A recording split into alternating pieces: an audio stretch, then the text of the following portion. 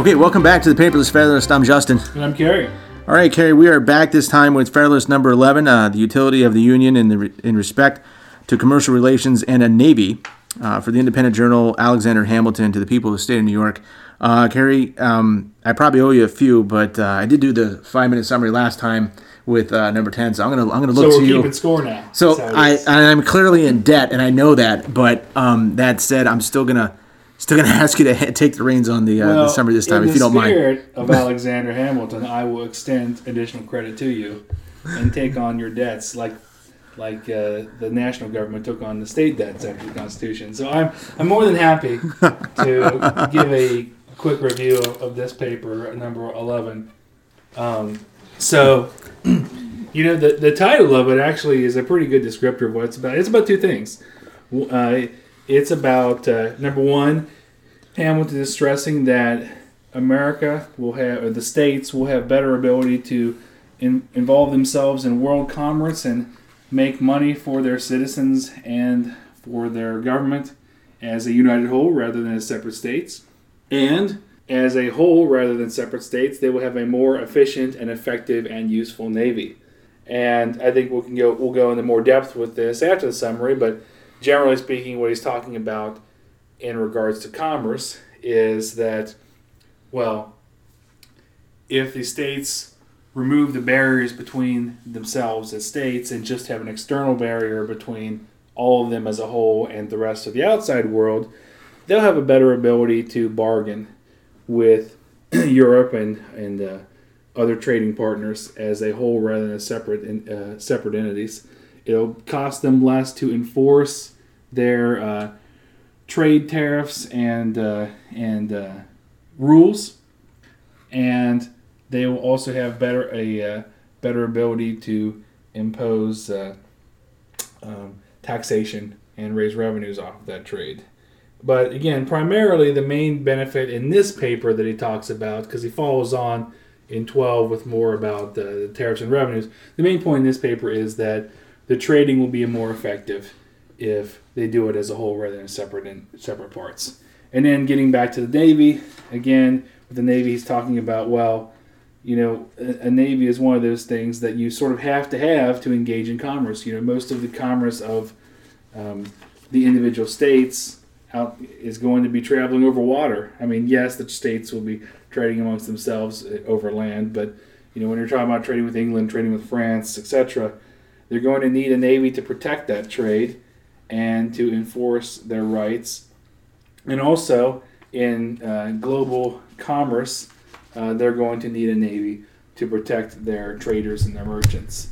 And, while you could make the argument, and the argument certainly was made, that the individual states could protect their territory but view through individual militias, it's a lot harder to have individual navies for each state that would perform the same functions as a national navy. So I think that's really the core of it. He's talking about, hey, if in comparison to the Articles of Confederation or in comparison with being even more separate than the Articles as being individual states, all of the states together would have a much better chance of asserting themselves in commerce and in naval power as a united whole.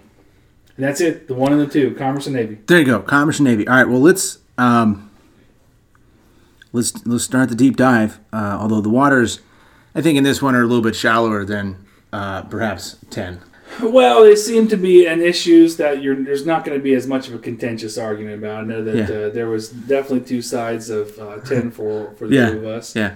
But it's hard to argue with some of these points. I think it might be easier to just discuss what he's talking about, unless you're prepared to come out and say that we don't really need a navy. Although Air Force is in my lineage, although myself not having served, I can't disparage the Navy. That's a good thing. Because this is our Navy episode.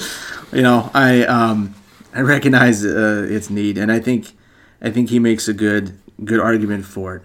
Let's see. Where do you want to start off here? Well, let's start with the Navy then. I mean, I've tried to set the scene for our discussion today by putting a small naval vessel model. I didn't even think about that. In front of us to set the scene, set the tone. This is an episode where we're recording live together. Okay. rather than over the internet. So we're ready here to discuss the Navy, and it's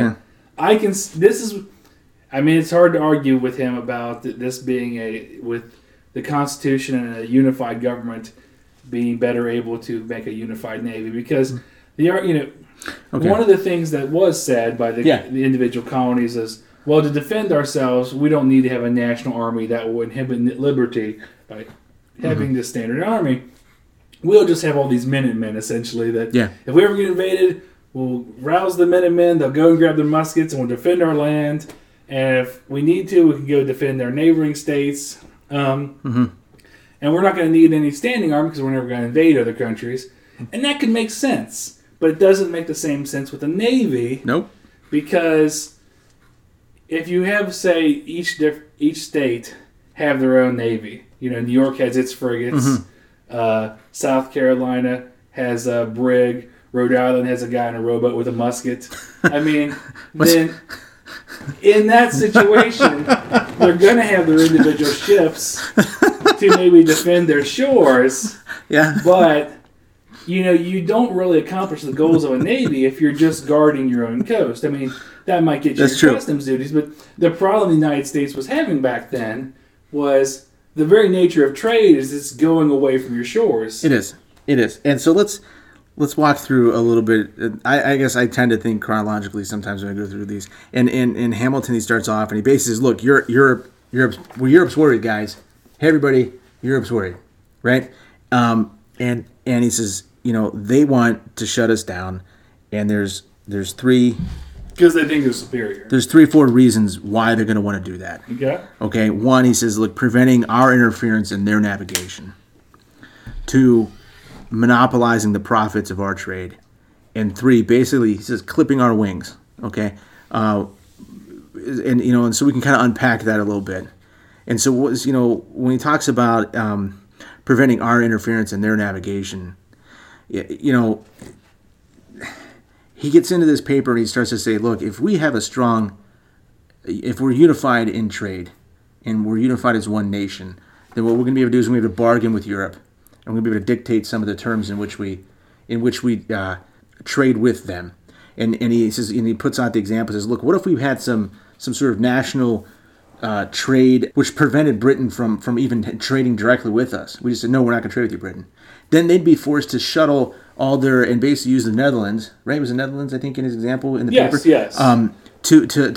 To send their goods they'd have to go through the Netherlands to then have the Netherlands bring the British goods to us, and we'd buy the British goods to the Netherlands. And he says, look, the reality is that would cut into their profits, because they would be using someone else's ships. They'd be, the Netherlands would be taking a cut of the profit off the top, and it would damage Britain economically. But if the individual states were trying to negotiate some type of, trade barrier with any one country in Europe, they would be nowhere near as effective. And essentially, basically trying to get the American states to unionize, pretty much collective bargaining. It is. It's collective bargaining. The other thing then is he says we can get the different countries in Europe to be bidding against each other and drive the costs of goods down, which would only benefit people here in the States. And so all that, I mean, tell me if you want to debate any of this and stuff, but all that seems pretty reasonable to me. I think he's on point. Except that later on it failed. How so? It failed. What failed? In what way? These are all delusions of Hamilton. Okay. I don't debate that. Yes, obviously you have. You're anti-union? Is that what you're saying? No, I'm not. You heard it here first, ladies and gentlemen. Cary is anti-union. I'm just saying that Hamilton overestimates America's power this early on. Obviously, yes, America collaboratively as a country has more bargaining power than individual states. But Thomas Jefferson found out down the road that didn't have too much bargaining power as a nation either. I mean, and this, under Thomas Jefferson administration, that was the very nature of the problem, is the Napoleonic Wars were going on. Yeah. Both the French and the British were sniping American ships and taking American ships and merchants, as prizes. And he said, and Thomas Jefferson, what he did, his idea was, well, I'm going to embargo all of you to teach you a lesson. And it hurt America far more than it did either of them. Okay. Well, I am. Because that's something that Hamilton also thinks in here is, well, they obviously need our market so much that they would not dare risk angering us. No, that's the next part he talks about. And they did. Yeah. And it didn't hurt him that much. Well, we'll get into the next. So the next point Hamilton mentions is this idea that Europe is going to be coming over to what was then known as the West Indies. And he says, look, they're going to get down there. And the other British colonies. The other British colonies, right? The West Indies. And there might be a skirmish. There might be a dust-up. And what we're going to be able to do, even if we have a limited navy, even if our navy is not world power, world elite right out of the gate, as long as we have a half dozen decent ships, we can throw it on the side of the to the who wants to buy it, we'll pitch in on whoever the highest bidder is of whatever conflict happens to be going on, and a couple ships from our side on the line on that side could tip the scale in favor of the war. Or alternatively, they could buy us off and we'd stay out of the conflict. And we just have so much influence on world affairs with our, burgeoning Navy. Now, I mean, obviously the Navy today can influence world affairs. But he's talking about the time. Just even if we're... The smattering of frigates that existed in America. The several hundred ships of the line of the British were hardly quaking in their hulls at the thought of that. Of the U.S. ships joining the opposition. Now, I'm a lover of U.S. heavy frigates of the line at that time. Right. Or not the line, that's a misnomer. I love U.S. heavy frigates like the Constitution, but there was only like 6 of them or so, even I think 6 of those hulls built.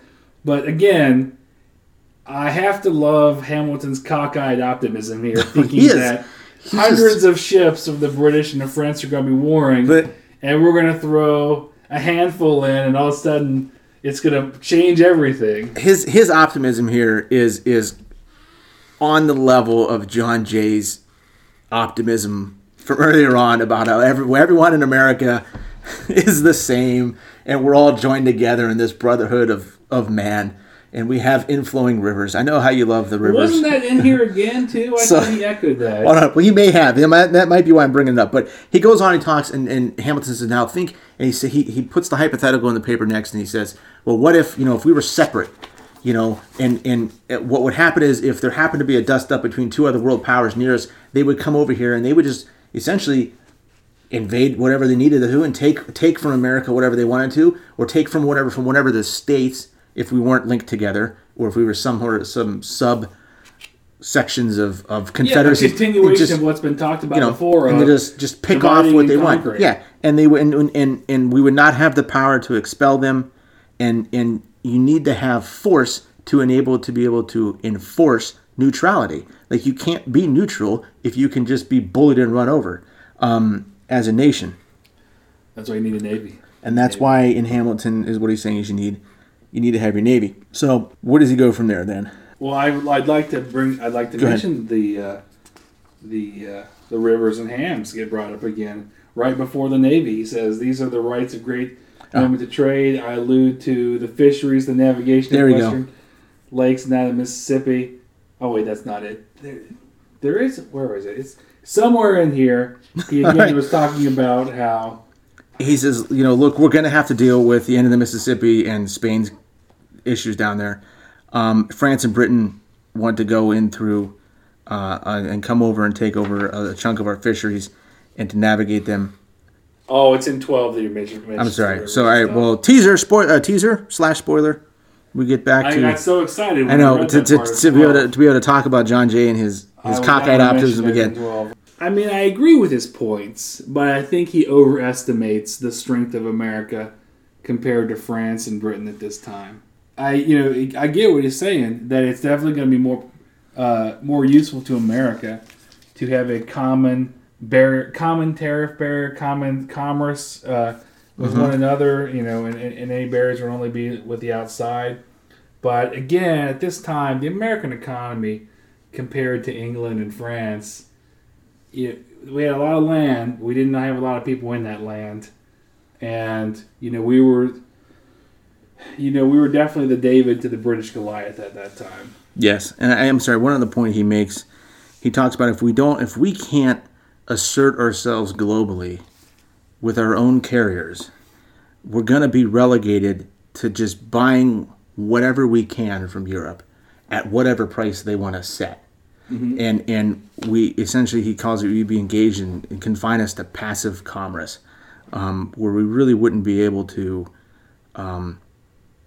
have a presence on the world stage and as an economic power. And even then... And by passive commerce, I think what he's meaning there is, in the context of everything else he talks about, is that it's not going to be American ships taking American goods to other shores to buy, sell, and trade them.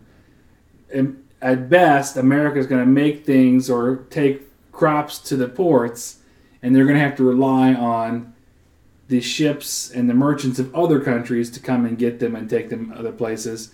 And that's going to limit America to being on the very bottom rung of commerce, only being the producer of the raw materials, and never going to be able to develop a merchant class. That's true, yes.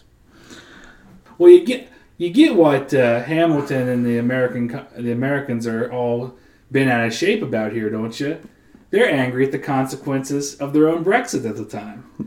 Seriously, because it's almost the exact same situation. All right, flesh that out for me. Because again, in our times, you have Great Britain that used to be part of the European Union. Yeah. And the whole idea of the European Union is this common trade unit that has no barriers among itself. Yeah. Everyone can trade between themselves, and you know, all of their economies can prosper from this free trade zone.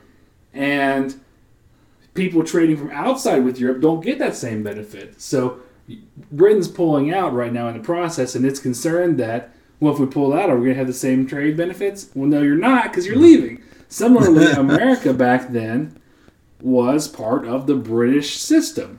We were a British colony. We were, part of the empire. Yep. And so, of course, as part of the British Empire, America got great rights to go travel to and from the West Indies, load up on sugar, sell them food, send other goods over to Britain, because we were part of the club. And then I think a lot of the Americans were stunned to learn that as a side effect of the revolution, all of a sudden they're having a harder time trading with. Why would you let us to have the same trading rights with the West Indies as we used to have? Because you left.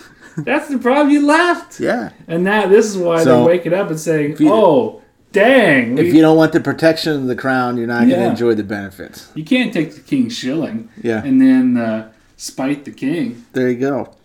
So the best part here, I thought it was. Well, maybe not the best. No, I take that back. The best part is the closer on this paper. But I want to touch base on one other thing. Hamilton. We can't get the closer before we touch the Navy again. No. We're talking about the Navy here. And he talks about, look, we're going to have this Navy and all parts of the nation are going to benefit. Because each part of the colonies or sections of the nation, as it's proposed, has a unique amount that it can contribute to the Navy. All right? And he mentions how in the South they have tar and pitch and turpentine, an abundance of really good wood.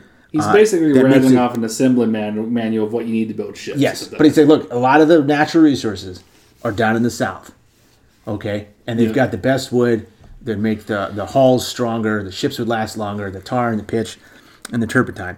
And he said the middle of the country, just has really good iron and plenty of it, and of a high quality. All right, looking at you, Pennsylvania. All right, we're looking at you, Pennsylvania pitch. All right, looking at you, Pennsylvania. But the Justin's from Pennsylvania originally, by the way. Well, no, I'm not. No. You got the Pennsylvania roots. I do Pennsylvania roots. Yes. Families from around Pittsburgh, and my grandfather was in the steel mill. So of course. But and the other one in the coal mine. But the what I was going to say was the best part here is you get that elitism, the intellectual elitism, leaks out here a little bit on Hamilton's part. Because he goes, so seamen must chiefly be drawn from the northern hive. First off, he refers to Upper New England as a hive. But the better part is that this idea, the concept that any quality seaman has got to come from Upper New England. Like you couldn't find someone that knew how to steer a ship in the South or in the Midwest. They don't know anything about water in the South. You want to get a sailor, you go to Massachusetts. You go to Massachusetts, right? Okay. It's obvious. So obvious. Well, he's also writing to the people in New York. He's got to give them the benefit. Okay. All right. So the brains are up in New England, and we'll go get the raw sources for the ships of the Navy from the South and the Midwest. I mean, that's basically what he's saying. Well, this whole thing reads like, this reminds me of nothing so much as the idea of like the congressperson who's like, I gotta make sure that the guns for this tank is built in this district. Yeah. And then the treads are gonna be built here. It just reads like that of this, military project's got to have support for every little district. So that's what he's trying to do here is spread the wealth. Well, everybody's going to have to create some jobs in their own district in order to build these ships. So of course you want to together and build these ships of the line. You're going to have a lot of great financial opportunities by doing it. I mean, I just view it as Hamiltonian pork barrel politics. Pork barrel politics. Yeah. Bringing home the bacon before he even technically aware had... of what special trees that the South has. Oh, well, I mean, Hamilton must have been, arborist, right? The last I knew, oak trees could grow in the northern climates as well as the South. Unless they've opened up mahogany plantations or something down there. That's even better. I mean, 200 years earlier so that the trees would be big enough to build ships with. Yeah, maybe they had foresight. I mean, Who knows? As far as I thought, the ships of the line at the time and the frigates were built of oak. And, I'm not... the North is the North, but it's not the tundra. You can grow trees there. At least the last I checked. I've been to some other northern states. I mean, we're not talking Alaska here. You can grow trees in the north. I've been to Alaska. It's not a desolate wasteland. I've been to Alaska. They have trees there too. Well, but not oak trees. I know. I'm just... Anyways, listen. Then he talks about the unrestrained intercourse between the states. He just says basically like the free flow of goods. Everyone's going to benefit. Everyone's going to be better off. Well, if we're talking about the Navy again, I wanted to finish my earlier point about the Navy. So, of course, when you have a Navy, that involves ships. Mm-hmm. And so, again, if you have individual... Last I checked, but, they got that new branch now called the Marines. Those guys like to go on land. Well, they're not the Navy. That's a separate branch. No, I thought they were a sub-branch of the Navy. Have they officially broken off? They've always been a separate service. Right. I don't know. Look, at the end of the day, air superiority. That's what you got to have. Starting with the halls of Montezuma, all the way to the shores of Tripoli, they're a separate service. All right. I thought somebody told me the other day that the Marines People are get part of the confused Navy. when they travel on ships, but they're a separate service. But we're going to stick with the Navy now. We'll argue the Marines another time. All right. Really, I think what's come through is my Air Force bias here is being really demonstrated. Showing. It's really crude. Crude enough not. It's very insulting to seaborne armed services. So you got ships. Individual states, of course, can build ships. Mm-hmm. But point number one, ships require tremendous resources even to build one. So individual states probably could not build. An individual state would probably not be able to build as big of a ship. Mm-hmm. I mean, they might be able to build like a 2-masted brig or a sloop, but or the rowboat from Rhode Island. Well, Rhode Island, they have a rowboat. They probably only have like one oar for that boat. But, we've actually had some people listen to us in Rhode Island. And I gotta say, I don't know where this Vic and vitriol comes from. On your part, Rhode Island was they were. So apologies to Rhode Island listeners. From Justin only. Of course, obviously. But to build a ship of the line, for example, multiple decks, 70 guns or so. Mm-hmm. That takes a tremendous amount of resources. Building the equivalent of a battleship or an aircraft carrier at the time. Mm-hmm.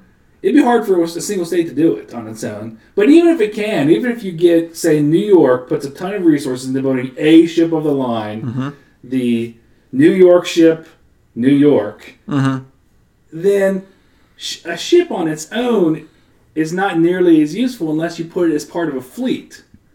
And to form fleets, you're going to have to need the nation working together. Yeah. And even then, say New York builds a fleet of whatever size, their temptation is going to be like the same temptation as with militias to keep them near the house, near the home waters, near New York. But the whole point of commerce is it's going other places. And some of the very early problems the United States had due to the weakness of this Navy was with pirates in the Mediterranean. privateers or even naval actions by the French and the British in the West Indies, you have to have a united navy to go out and protect your ships against that. And the individual colonies and states aren't going to be as willing to do that because they're not going to want to risk their share. And what if you have the New York ship of the line in the Mediterranean? And that has a problem. Yeah, and there's a Pennsylvania merchant there. Mm-hmm. Are they going to protect them? Are they going to charge them a fee for it? Mm-hmm. You need a navy is one of those collective resources that you really have to have a united country to establish. I mean, I cannot imagine the difficulty of trying to have state navies. That'd be very difficult. Yeah. I think Kentucky could have an interesting state navy because we just have to patrol the river. That might be actually entertaining and enjoyable. But as far as patrolling overseas stations, then that's going to be much more difficult. You can't do that with paddle wheelers. No. So definitely there's a real interest in having a united navy there. And because that was a real problem even before and after the Constitution is, both French and British naval vessels preyed on and captured and took as prizes literally hundreds of American merchants. And the Americans would protest. Again, a lot of it was under Jefferson, but even started under Washington. The Americans would protest and say, "You can't do that to us." Yeah. And the British and French would pretty much respond, "You and what navy is going to stop us?" I want to jump back real quick because you referenced a good, I think, if you know it well enough. I off the top of my head, I can't recall it. You mentioned pirates in the Mediterranean. Problems, the Barbary Coast pirates. The problems that we had at the time. Flesh that out a little bit in case nobody who's listening to this for some reason doesn't remember. That was a problem that occurred more than one time on the north coast of Africa. Mm-hmm. There was a lot of pirate states at the time, and they were a bunch of sultans, emirs. It was the remnants of Moorish Africa, Islam Africa, and literally ships that were coming through the area, unless you paid them protection money, they would sail out, or in some cases row out, and take your ships, and they would capture the ships, capture the goods, sell those off, and not only that, and more dangerous and insulting for a country, the crews and passengers they would sell into slavery. So you had American crews and passengers who were literally taken into the Mediterranean and put into slavery in North Africa because of and so you can see how it's a big issue. It's not just an issue of money; it's an issue of protection. Protecting your citizens, and it was something that America constantly went back and forth with. Originally the way this solved was just by paying the protection money to the Barbary pirates, but eventually they engaged in military actions. That's where that Shores of Tripoli line of the Marine Corps anthem comes from. Is there was an American ship captured when it was run aground, and so an American expeditionary force was launched. And this is again many years after the Constitution was signed and ratified. But they went and burned the ship that was captured and attacked the country, the Barbary pirate group that took it, and were able to deter a little bit more in the future, or show there was a cost to engaging with America. So let me wrap up one more point then before we jump into the Hamilton's closer. Okay. And I know I built it up a bit, so I hope that it's not let down. But he says real quick, he says, look, if the states are disunited or into confederacies, the trade between them would be fettered, interrupted, narrowed by a multiplicity of causes, which, of course, in these papers we've already amply detailed. And we've talked about on other times when talking about this paper, so I don't really see the need to re-go through those. Yeah. So if you want another explanation, see the collective works of the paperless Federalists. Right? So Supra. So this is the part though that I really I had to laugh out loud when I was listening to it and reading it. He goes, there's another point that he wants to get into, and he says, I'm just going to read this part. Because the world may politically, as well as geographically, be divided into four parts, each having a distinct set of interests. Unhappily for the other three, Europe, by her arms and by her negotiations, by force and by fraud, has, in different degrees, extended her dominion over all of them. Africa, Asia, America have successfully felt her domination. The superiority she has long maintained has tempted her to plume herself as the mistress of the world. and to consider the rest of mankind as having been created for her benefit. And I mean, he's just laid it out there for Europe. It sounds like he's getting ready to make common cause with the Native Americans, acting like they've never. Oh, we're not part of Europe at all. So the best, he talks basically like, even animals and the human species degenerate in America, and that this is it's time. He goes, it belongs to us, and he's trying to rally the country to come together. It belongs to us to vindicate the honor of the human race and to teach that assuming brother, referencing Europe, moderation and union will enable us to do it. And he just essentially saying is like, we need to be, this is our opportunity, mankind's opportunity to put Europe in its place. And they think they're better than us. They think they're so great. I could just see that he just is looking at this in the sense of, this is our chance. This is the chance to form a country that is essentially on par or better than Europe. Which is ironic, because when not a generation before, so many of them took glory of the fact that they were part of the British Empire, this sophisticated Enlightenment culture. Yeah. And now it's like they've never heard of it before. We have nothing to do with it. He just wants to almost just vindicate. He feel like the kid that got made fun of a bunch, grown up. He got bullied growing up, and now he's back, and he's like, I'm going to show you. I'm going to pull up in my convertible. I'm just going to roll in with all this money, and everyone's jaws are going to drop when I come into my high school reunion in 20 years. Okay, like that's the equivalent of what he's doing here. He's like, the Federalist Papers are Alexander Hamilton's attempt to look better for his high school reunion down the road. Right?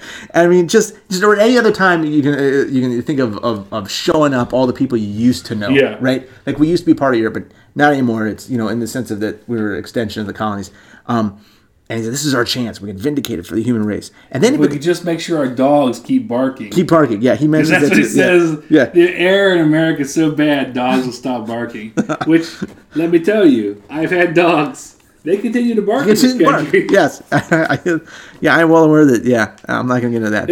That does seem to be a trend that runs through early America, that self-consciousness. I remember reading once about the... That meant dogs that couldn't bark. Yeah, and non-barking dogs. I remember reading once about the Lewis and Clark expedition, and one of the things that Jefferson demanded that Lewis and Clark do was to send back drawings and samples of very large animals, because a similar accusation that was going around Europe at the time was our animals are tiny. Our animals couldn't get as big as European versions. So this is like, America is so inferior. This is we have like dog-sized bears and deer they're larger than cats, and so that's I'm picturing everything here in America is not as good.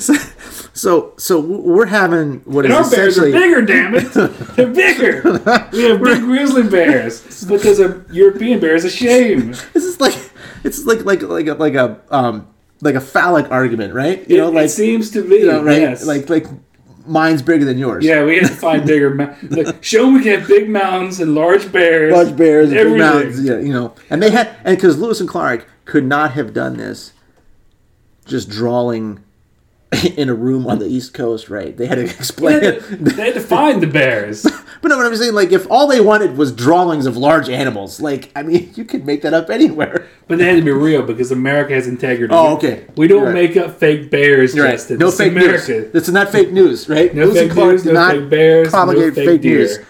But actual drawings to scale of actual animals, right? Because Lewis, they went out there, they measured the heights of the bears in the mountains. Everything was all to scale in their drawings when they sent them back. No, they had keys. If you could find real bears and send the real bears back, great. Yeah, okay. If not, it'd be realistic. Right. But it's similar to the sense of inferiority that the early America often had of are we going to be? We've got to prove that we're as sophisticated and as good as Europe.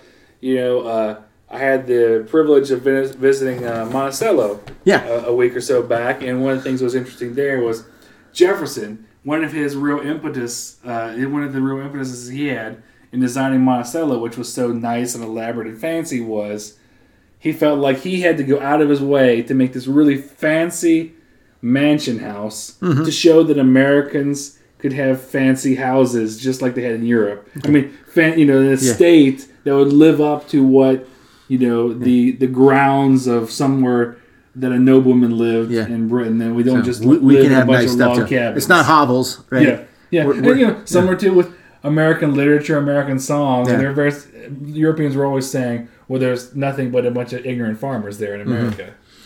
So, and then Hamilton closes here, and he goes, America would, and the force that we'd create here would be able to dictate the terms of the connection between the old and the new world. And I think that I found particularly interesting that here we have at least one of the founding fathers, arguing for globalism.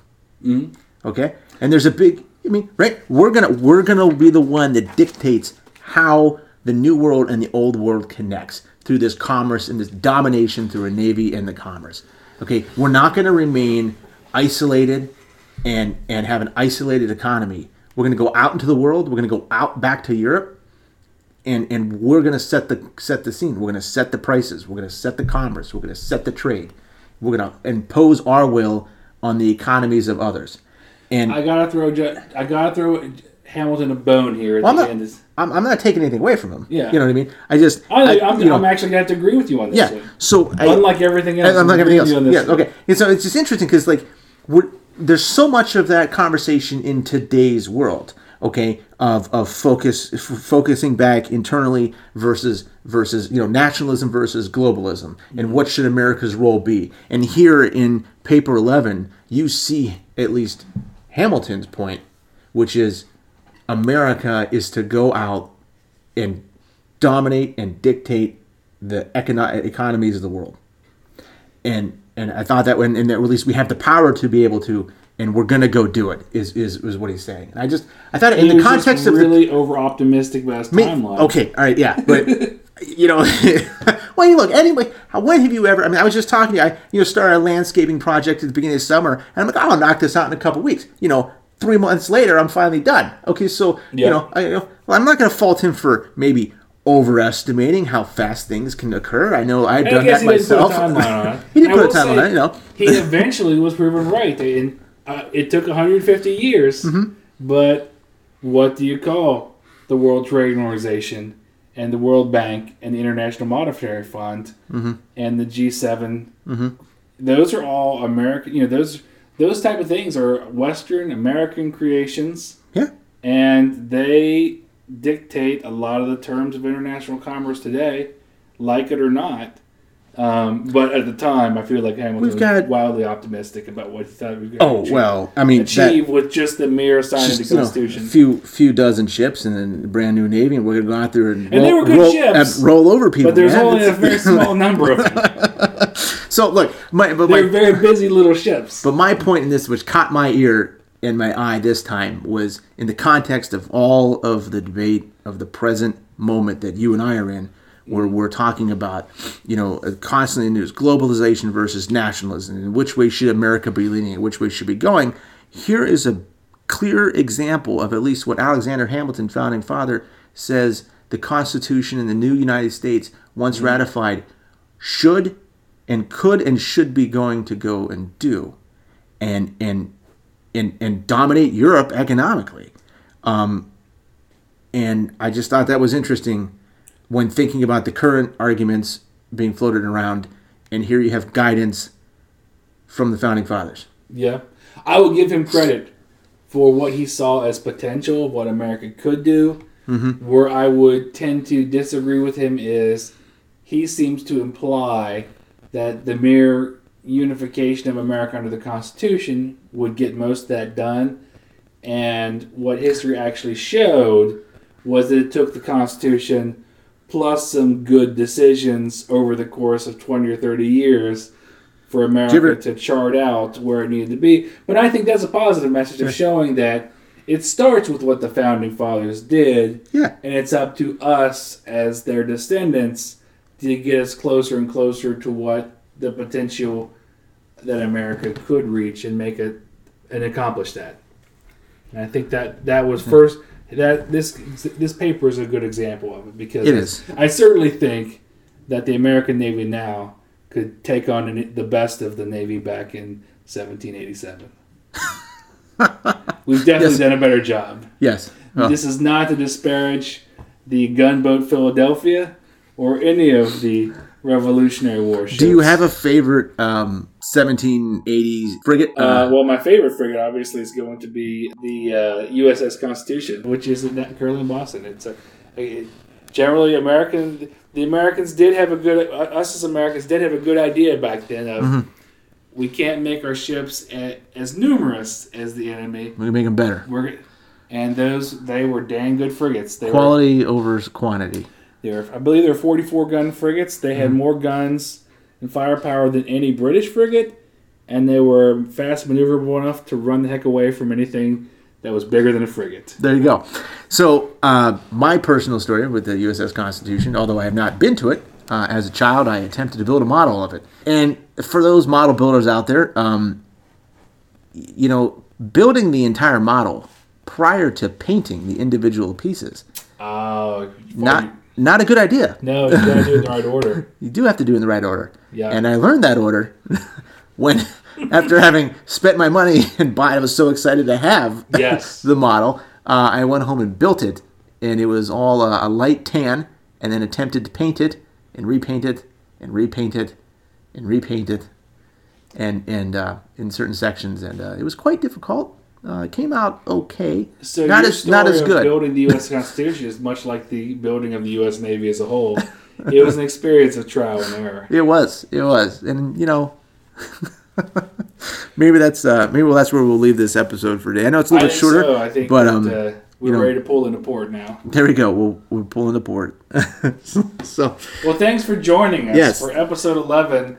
We'll see you in episode 12, wherein we will actually talk about what we've been teasing, the resurgence of the rivers and hams and how they will affect the revenue of the United States of America. There you go.